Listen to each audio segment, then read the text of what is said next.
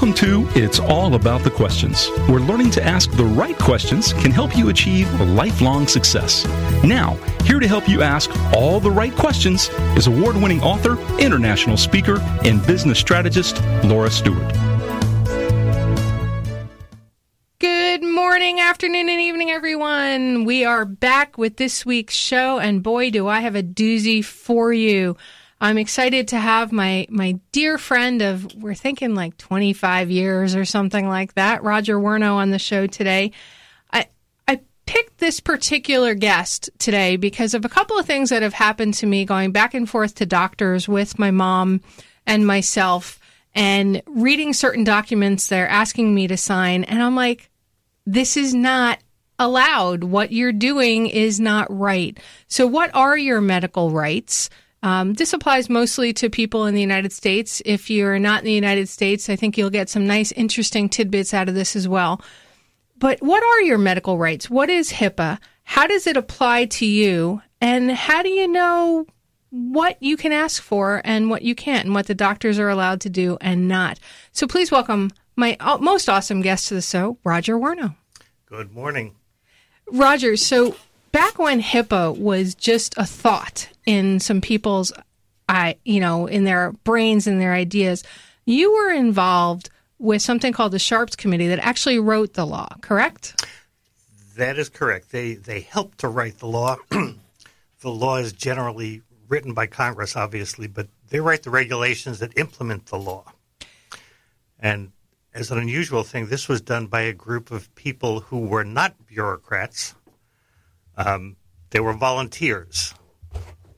They were volunteers?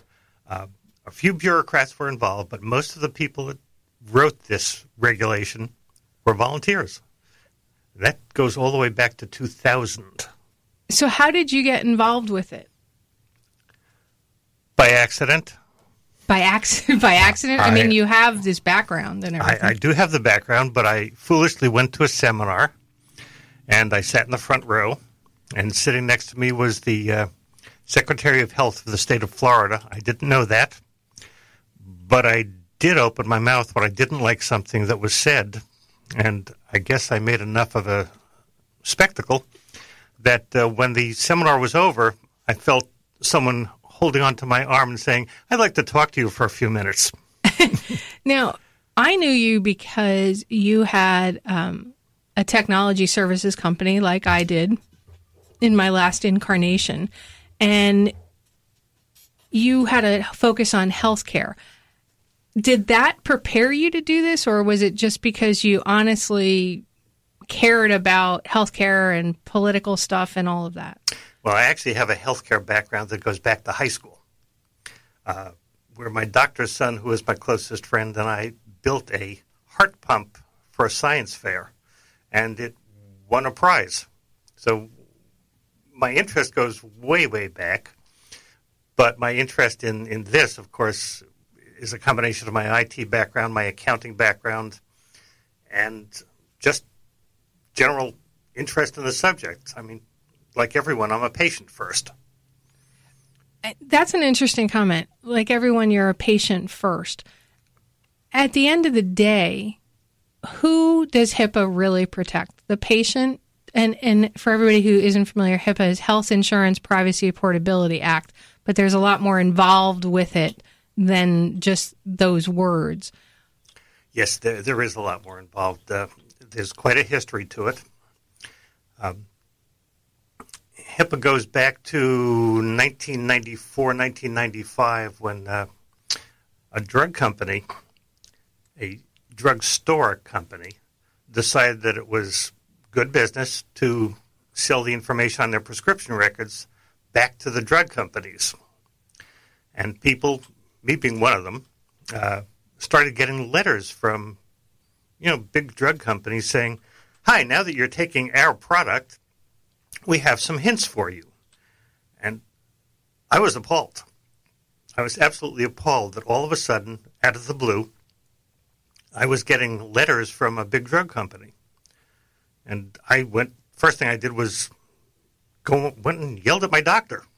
"Why did you sell all this information?" He said, "I have no idea what you're talking about." So I tracked it, and I found out that there were, over the next 6-8 months, over 50,000 letters sent to Congress people complaining about getting letters from drug companies. And by 1996, Teddy Kennedy, a Democrat, and Nancy Kassebaum, a Republican, sat down together and said, we don't want to hear any more about this. We need to fix this problem. And after that, something came out that became known as HIPAA. And it went far beyond just that you can't release those records to drug companies. Why do you think that it developed into something that touches every aspect of the communication? It does actually go further than that even, because it handles the technology side of it too. It standardized the transactions first. They actually put almost 2 years into figuring out what needed to be done to assure privacy. And part of it was that all of the information had to be submitted, number one, to the insurance companies, number two, to the government for Medicare purposes, in standardized forms. So it looked first at the technology, then it looked at the privacy, and later on they looked a little bit more into it and realized that if you're going to have privacy, you need to have security to help keep the privacy. And then you have the portability part, which was the standardization that enabled people to get to their records and for the records to transmit to each doctor, medical, insurance, wherever that it needed to go. That is correct. And a big part of that, not just the portability, but the standardization of the records allowed the insurance companies, and I say allowed with quotation marks. And I can see the smirk on your face. Yes. Allow the insurance companies to standardize their forms. Those of us who have been in the business for many years remember the days when every single insurance company had the claims submitted using a different form. Wow, so okay. Your average healthcare office had to have specialists for Blue Cross, specialists for Medicare, specialists for this, specialists for that. And the bottom line was it was very, very expensive. So at the beginning, they actually cut the cost of healthcare. By standardizing things and making it easier to process and stuff like Correct. that. Okay, so I understand the whole idea behind HIPAA, which was to, number one, protect your information. I mean, medical fraud, medical identity theft has become a huge, huge business. I mean, people's information have been stolen. I know some people who got bills from hospitals saying they had surgeries and they never did, and they discovered that somebody had gone in for surgery using their information because it had been sold on the black market for somebody to get some surgery that they needed. Are we taking things too far with this whole concept of HIPAA and beyond? Some people would say yes to that question, particularly a lot of physician offices feel slightly overburdened by this. Part of that is a lack of understanding of what's really required and what isn't required, but has become urban legend type of thing. Like the thought of, I still remember when this first started, people saying, well, how is this going to work? I'm going to sit in the doctor's office and I'm going to know that person next to me. Do they need to wear paper bags with eye holes over their head to keep them private? No, that's going a little bit too far. But there are lots of legends just like that still out there. Well, I know one of them is when you check in, they make you sign your name, and some offices, you sign your name and they immediately take it off on a sticker so that nobody else can see it. Other ones, they black it out. And other offices, the names are just there throughout the entire day. So anybody who walks in can see who else has been a patient since it's a full name. Is that another urban legend? Is that part of it? No, in some cases it may be a good thing to do. In others, it's less important. If you're walking into a seriously private place like an HIV clinic, that's a very good thing to do. To remove the names? Remove the names right afterwards. Okay. But if you're in your average doctor's office, they're going to remove the name. You're going to sit down next to your neighbor. And it's really hard to hide. So in that environment, it's a little different. So how does somebody determine the line that they need to walk if there's no one rule that says this is what you need to do? It starts to become a very gray area on how people implement. That's true. It is a very gray area, but the biggest thing you have to use is common sense. Common sense says that if you're in a doctor's office and you have 50 people next to you, you really don't need to do that because you're going to know at least 30 of the 50 people in a small town such as Vero Beach. Right. If you're in an HIV clinic where they purposely stage their people to come in so that they don't see each other, and there are clinics that are careful enough to do that, well, then peeling that name off is a really good thing to do. Okay. So you're supposed to apply some common sense to this. Which some people will tell you there is no common sense in medicine when it comes to implementation. And that seems true very often. All right. What I love about this conversation, everyone, is I want you to start thinking of how this will shift your perspective when you walk into your doctor's office, when you walk into a hospital, when you're requesting information. Because if we don't know the right questions to ask around our healthcare rights, then we're going to have some trouble when we need to get it. I know I encounter this when I deal with information for my mom, and I get different answers from medical offices. So thank God I know the law and I can quote them chapter and verse. We'll be right back with more from my guest, Roger Warno. And I'd like to thank my sponsor, SASMAX, bringing cloud applications to your life. We'll be right back. Roger, we were talking about this whole where does the line draw? How do you know what is right or not, since each doctor's office seems to implement HIPAA a little bit differently. Let's step back and talk about what HIPAA covers and how it relates to the average person when they go to their doctor's office and need information. Okay, we can certainly take a look at the basics of it. What it covers is the confidentiality of your health information, the integrity of the data that contains your health information, and the availability of that information to those who truly need it. We call that the CIA. It's not those guys in Langley. It's also not the guys that teach people how to cook and make chocolate. And make chocolate. But it is a very important concept because most people are somewhat afraid of getting their information out in the middle of the world where somebody could do some harm with it. But the confidentiality is obvious. It's keeping the information private. The information has to be between you and your doctor if you're going to have the confidence that you can tell your doctor anything. Because if you don't tell your doctor something because you're afraid he's going to tell someone, you may not tell him something that's very important to your health. You don't want to be in that position. Okay, so that handles that first part of it, the privacy, in terms of between you and the doctor. Right. The integrity part of it is more internal to the doctor's office. They need to know that that data is solid, safe.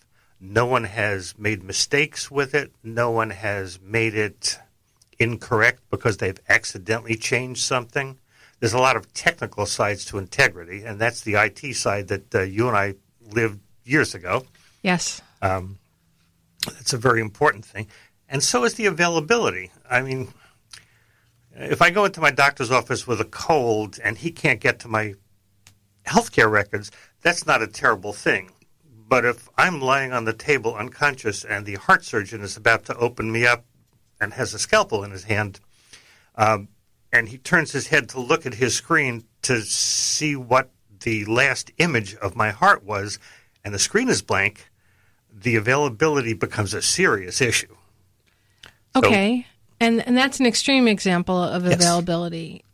I know that myself, a few months ago, one of my mom's doctors broke off from the practice he was at and went into his own practice. We signed pieces of paper that said we wanted the records transferred. You know, we've probably all have seen these things where they go, okay, we need records from another doctor. So we signed it. And then they go, oh, well, you're going to have to pay a fee to get your records from the other office to my new office. And that fee is the only way you're going to get it transferred. And it's like, well, wait a minute. You're the one who decided to leave your practice that you were with and go out on your own. Number one, why do we have to pay that fee? And number two, the other practice made it so onerous to get the records out, to get the images and stuff, that after about 4 or 5 months of trying, we basically gave up. You were not the first person I heard that from. It's become a major issue, and it's become enough of an issue that some congressmen that are on the Health and Human Services committees went to Health and Human Services and said, you have to fix this. You need to address this issue. And the issue is in process of being addressed at this point in time. They've had a couple of guidance documents come out, and guidance documents, when they come from Health and Human Services, have the effect of law as far as the doctor's offices are concerned. So while they're not truly the law, they are the standard of care. And when you see the standard of care being violated, Health and Human Services tends to send their not-so-nice folks out to walk into a doctor's office and say, guys, we need to have a little discussion here. And they're doing that at the rate of, they have approximately 600 people out on the street now looking into things like this. But that particular issue, you do have the right to your records. They are not allowed to unreasonably get between you and your ability to get those records. Indeed, as of this week, a form has been accepted by Health and Human Services as the standard form to use to get your own records. It was just published about 3 days ago, and it's somewhat easy to get. If you'd like to follow up at some point in time, I will get you the link for it. That would be great, and we'll post that on the website for people as well. That'd be terrific. We are sending it out to approximately 90 of our clients who now have customized forms for this. We're saying this is a great idea. One standardized form for everyone. We're giving up our own copyrighted form and using this one instead. It just makes a lot more sense. But it does say, these are the records I want. This is when I want them. This is how I want them, because you have the right to get them either on paper or electronically if they're available that way. And these days most are. When you need them, or who you want them sent to. Now, can you be charged for this? Yes. Every state has its own list of charges that are available. They are very, very reasonable. You cannot be charged $600 for the first page. Nothing like that is allowed. Florida has its own particular price, and honestly, I don't even remember it, but it's quite low. It's something like $10 a page for the first page, and then 25 cents a page after that, something along those lines. It can be found on the internet, by the way. Just look up Florida cost for copying medical records. Well, it can get pretty cost prohibitive. Like if you have, I know one of my doctors, when I was going through all the tick stuff, my file folder had to be 3 inches thick from all of the blood work, all of the tests, everything that was done.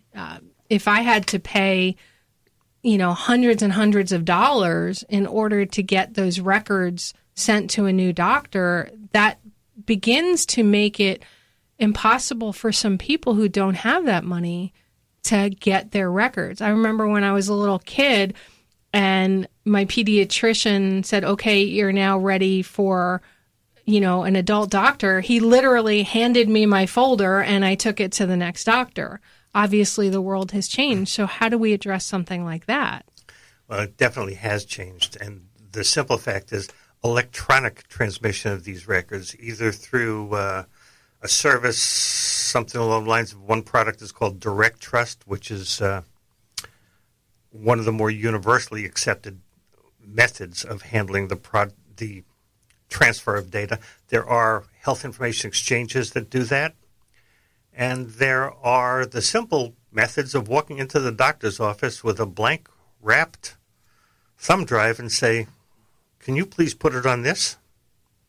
And they can only charge you the actual cost of preparation. Which is about nothing. Well, give them $2 to take the person away from their lunch hour. Okay.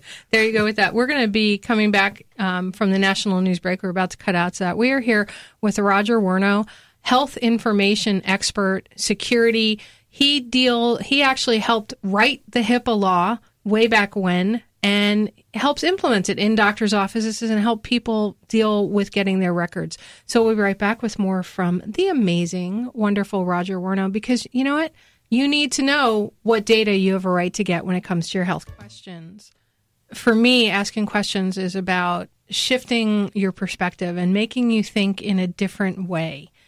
It's that moment when you get an answer that makes you feel a little uncomfortable and makes you think twice about perhaps the path that you're going down. When I first met my guest, Roger Werno, who we've been talking to, he approached me and said, I've heard all these amazing things about you. We need to talk. And that started a lifelong friendship that taught me tremendous things about healthcare that I didn't know, which ended up building my tech business up because I created a vertical in healthcare with helping doctors' offices implement the new HIPAA requirements and the laws. And Roger, before the news break, we were talking about how different people implement the law. We were talking about the privacy of the law and the security about the law. During the break, you mentioned something that really got me fascinated. You started talking about healthcare privacy, social media, and getting hired to a new job. Let's talk about that. Yeah, it's a very interesting situation right now. And I have a friend who's who I work with that we both know, whose daughter is an active social media person, and she tends to live her whole life on Facebook. So when she was feeling ill, that would be on Facebook. If she had something serious wrong and needed surgery and would be out of work for a while, that would be on Facebook. Take that a step further. If you're looking for a new job, your employer these days is probably going to ask if you have a Facebook page and take a look at it. If every time you've taken a day off from work or everything that's bothered you is out there on Facebook, do you want to give the impression to someone that you're sick all the time? Do you want to give, not a potential employer, maybe you feel sick all the time, but you go to work and work very hard and you're really good at your job. But are you going to give the impression on social media that your health is going to be a problem at your next job? And will you or will you not get hired because of that? That's fascinating because already a lot of businesses now, they are asking to look at your Facebook page because they want to understand your values, your ethics. If you've done anything really stupid, gotten really drunk, gotten whatever, defamed anybody on it, never would have thought about you put somebody on something on Facebook about your health that they may not hire you because of that. As a business owner, I know that I'd have to think twice if I saw somebody out there constantly being out sick or talking about always being sick or how they're not feeling well. Maybe they got really drunk one night. It would definitely make me question it because every single employee I have, I need their skills there as much as possible. Well, take that a step further and say, okay, I may put this on Facebook, but it really doesn't have the details. My doctor may have the details. So what's the value of somebody getting to my healthcare record? I can tell you that the value, last time I checked this, of a healthcare record on what a lot of people call the dark web, runs from about $50 to $75 per healthcare record. as opposed to your credit card, which is worth about 50 cents. Okay, so take us through that. What about that healthcare record is important? I've given the example about somebody's having false surgeries when their information was stolen, but let's take us into that. Okay. You really can't change your healthcare record.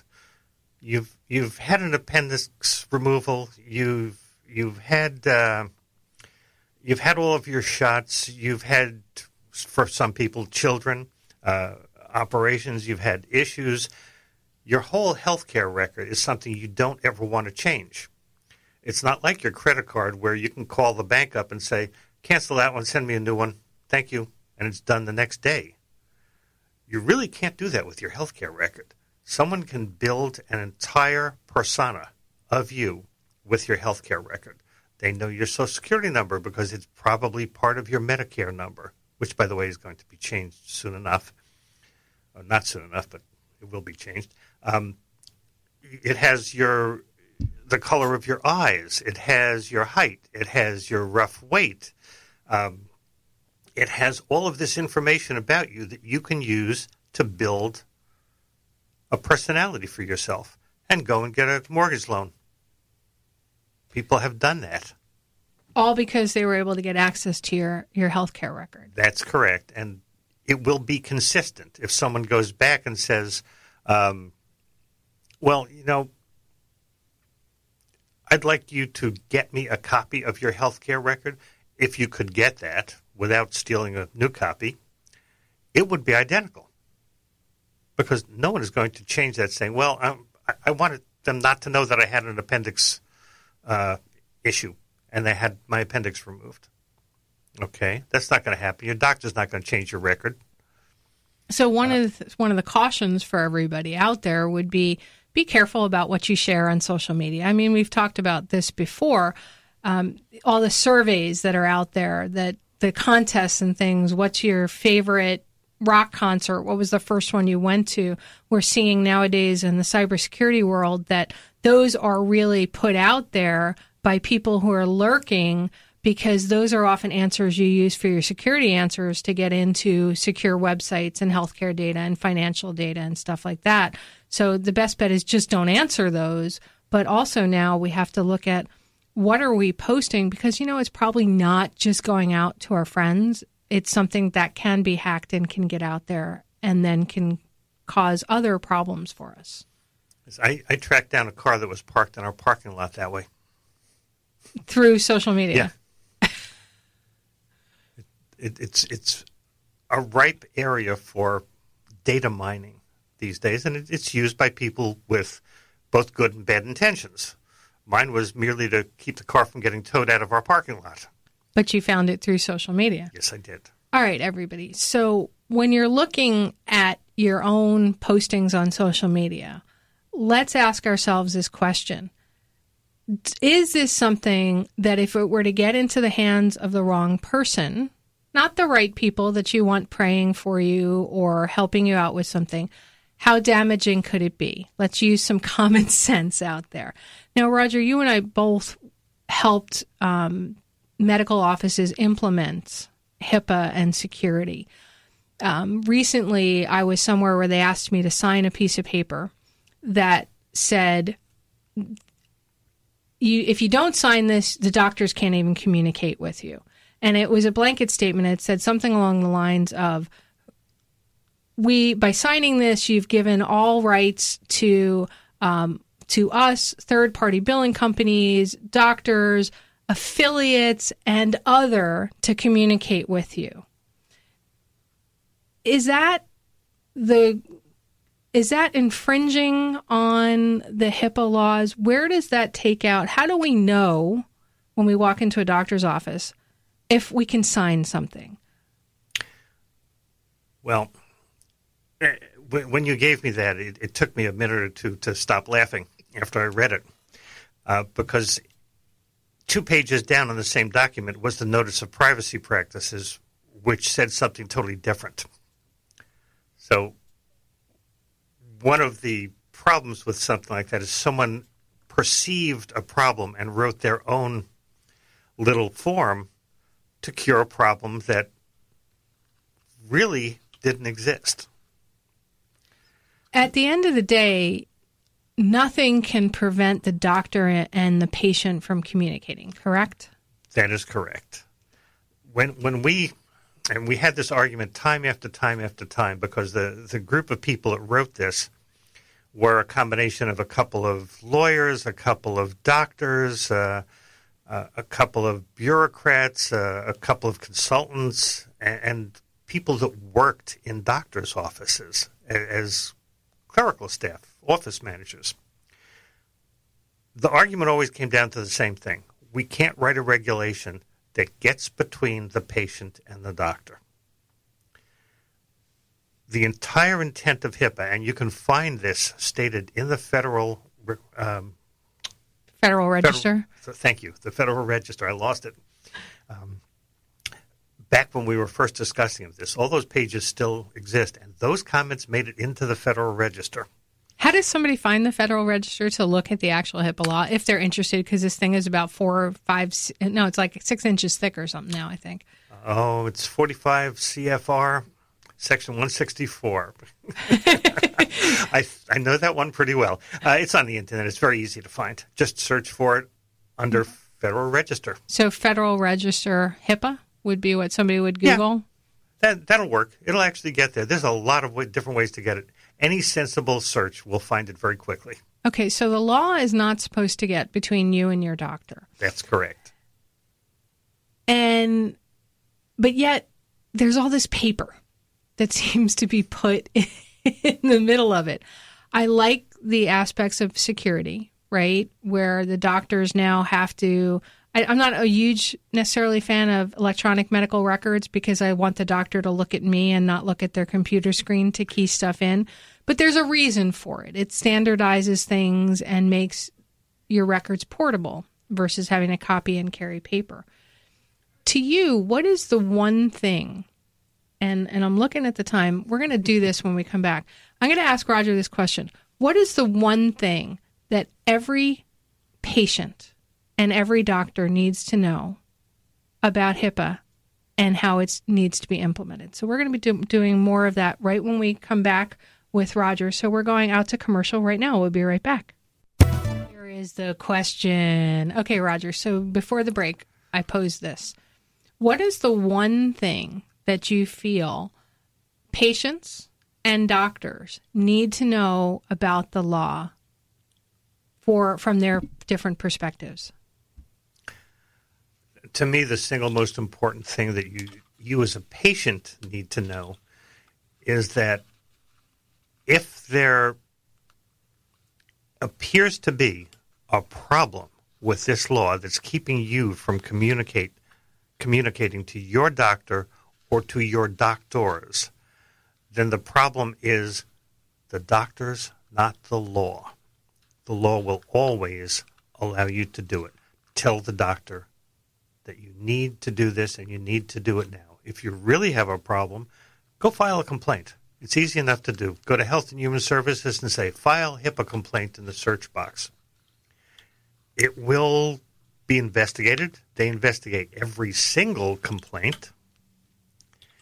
And they do it gently. If a doctor has a complaint like that, someone will actually call the doctor's office from Health and Human Services and say, Doctor, we've had this complaint. Can we talk about it? And they'll do it in a very kind and gentle manner. As kind as big government can be. Actually, they're very good at it. I've been on the wrong end of one of those conversations with one of my clients. It's generally handled nicely, and usually it cures the problem very quickly. So it's generally an implementation issue from the doctor's office not fully understanding the best way to implement? That's the most common issue. It's rarely that the doctor is being nasty or anything like that. It's almost always a misunderstanding of the law. Again, when we wrote the law, it was not meant to get between the doctor and the patient. Okay. From a doctor's side, what's that one question? What's that one thing they need to understand? Am I keeping my patient's information safe? It's become the biggest problem in healthcare now. one of my patients had a breach. One of my doctors, had a breach. And it cost him $25,000 to fix the problem. Was that the fines or was that the physical fixing? That was the physical fixing. It was what do I do to prove that the breach did not expose all of my patient records to the internet?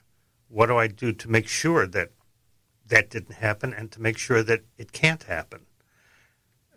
Their insurance company did get involved and paid the $25,000, but that's a very small fine, and it was a very small practice. A large practice can easily spend millions of dollars.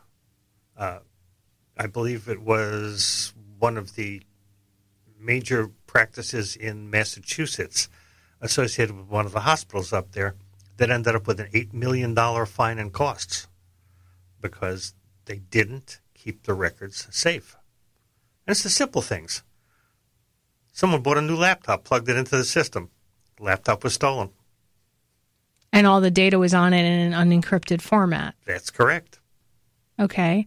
I've also seen other ones where somebody, with paper files, they were carrying paper files back and forth to an office, and it was a convertible, and they flew out the back of the convertible. We actually found files in a parking lot outside of a hospital in St. Augustine area as we went to visit one of our clients who was in the medical building there. So a lot of it is simple, basic safety things. It is. It's not rocket science, really. When it gets to the rocket science stage, go find an IT professional. Don't try to do it yourself. And if you are an IT professional, as I know I have a lot of my friends from my industry on board, and you want to deal with healthcare, you really need to step back, understand your liabilities as a business associate, and get trained in the proper way to handle that data. If you're a medical office and you're listening to the show today and you're uncertain about your implementations of the law and being sure you're safe, you're going to want to bring somebody on board like a Roger Werno and his company RMW Associates to do an evaluation and help you assess it. If you're a patient, I recommend you go to the internet and look on the Health and Human Services website. It has a wealth of patient-level information written in plain English. I like that. You know, I've gotten really good at reading these documents because you trained me really, really well over the years, so I know when something flags up, but the average person doesn't. So how do they get in touch with you if, number one, they're an IT professional and need some help making sure that their clients are protected and they're protected as well? Because if there is a breach, the IT professional as well as the doctor's office can be named in the case by the federal government. And if you're a doctor's office and you need some help because you have weird documents that say other. Yes, other doesn't work well. So how do they reach out to you, Roger? It's very simple. An email at roger@rmwassociates.com will always get to me. And say that one more time. rmwassociates.com. Okay, so Roger's email, roger@rmwassociates.com.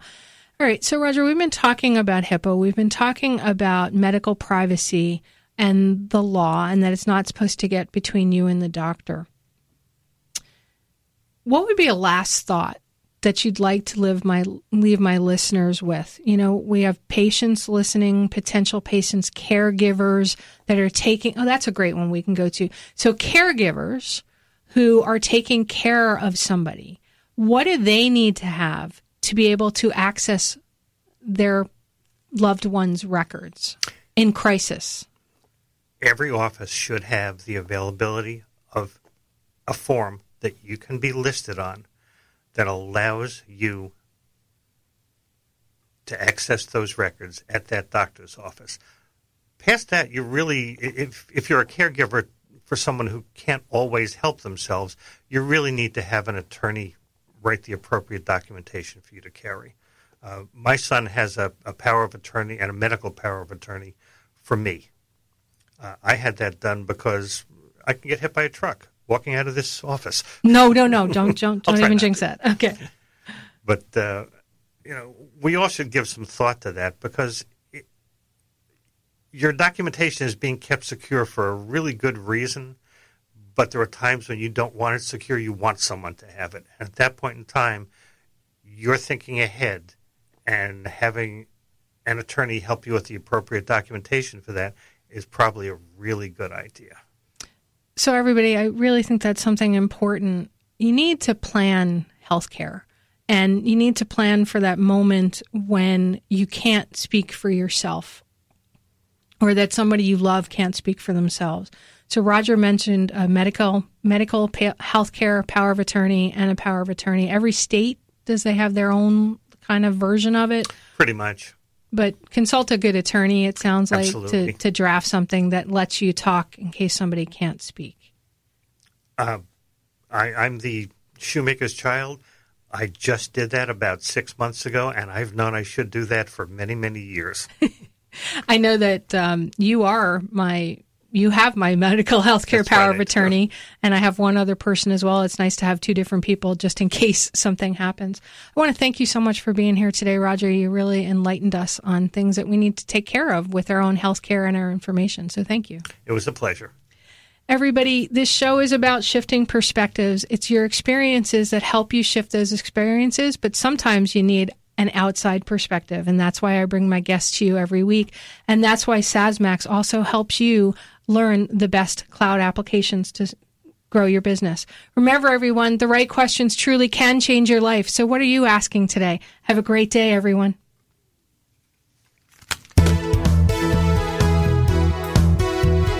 You've been listening to It's All About the Questions, starring Laura Stewart. Connect with Laura at it'sallaboutthequestions.com and download a free workbook that will help you ask better questions starting today.